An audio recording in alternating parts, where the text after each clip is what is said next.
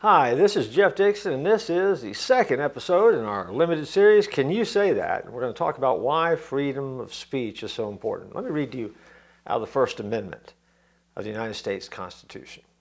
It says, Congress shall make no law respecting an establishment of religion or prohibiting the free exercise thereof, or abridging the freedom of speech or the press or the right of the people peaceably to assemble and to petition the government for a redress of grievances. Freedom of speech is one of the rights that is protected by our First Amendment in the Constitution. All the rights listed are different types of freedoms and they're different types of expression. And they let us express the things that we want to say, do, write, read, and believe.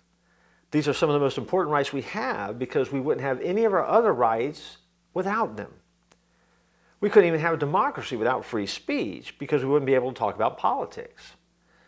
All the freedoms that make Americans great depend on the freedom of speech. That's how important this topic is. And so when we ask the question, can you say that? The idea is, well, I hope so. See, freedom of speech and the other freedoms listed in the Bill of Rights are human rights. That means that they are rights that God has given to everyone. The Bill of Rights lists some of these rights, but it doesn't give us those rights from the time that we're born. And what I mean by that simply is when the Bill of Rights kicks in, it makes sure that no one can take these rights away from you. It is one of those things where we all have responsibilities, and understanding those responsibilities and how we say it really does matter. For example, some countries like China and Cuba, they do take away people's human rights. And yet we are fortunate to live in America where those rights are protected. But freedom of speech is more than just words.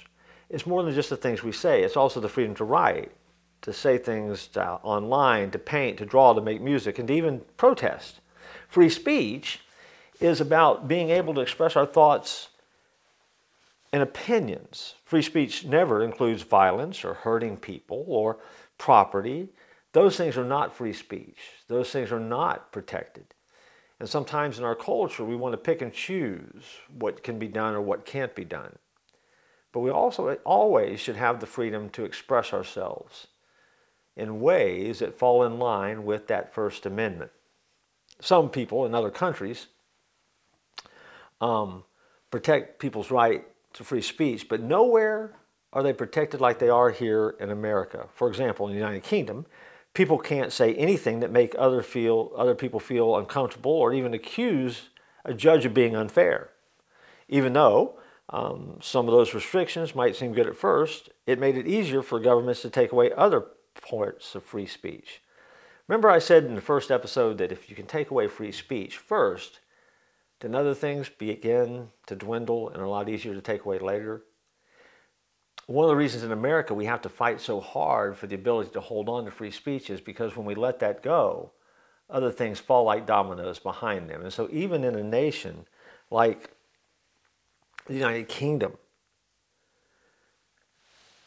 the intent or the verbiage or the way that you say it is no longer allowed. And as a result, some things have come behind it, even in a free nation, where some of those rights have disappeared. And so, the value of free speech is something that we not only need to understand, but we need to be willing to fight for because it is foundational. Free speech is why we can make this particular video and you have the opportunity to listen to it. Free speech matters. In a world, sometimes it would like to take that away. And so the answer to the question is, can you say that? Yes, you can if you're in America.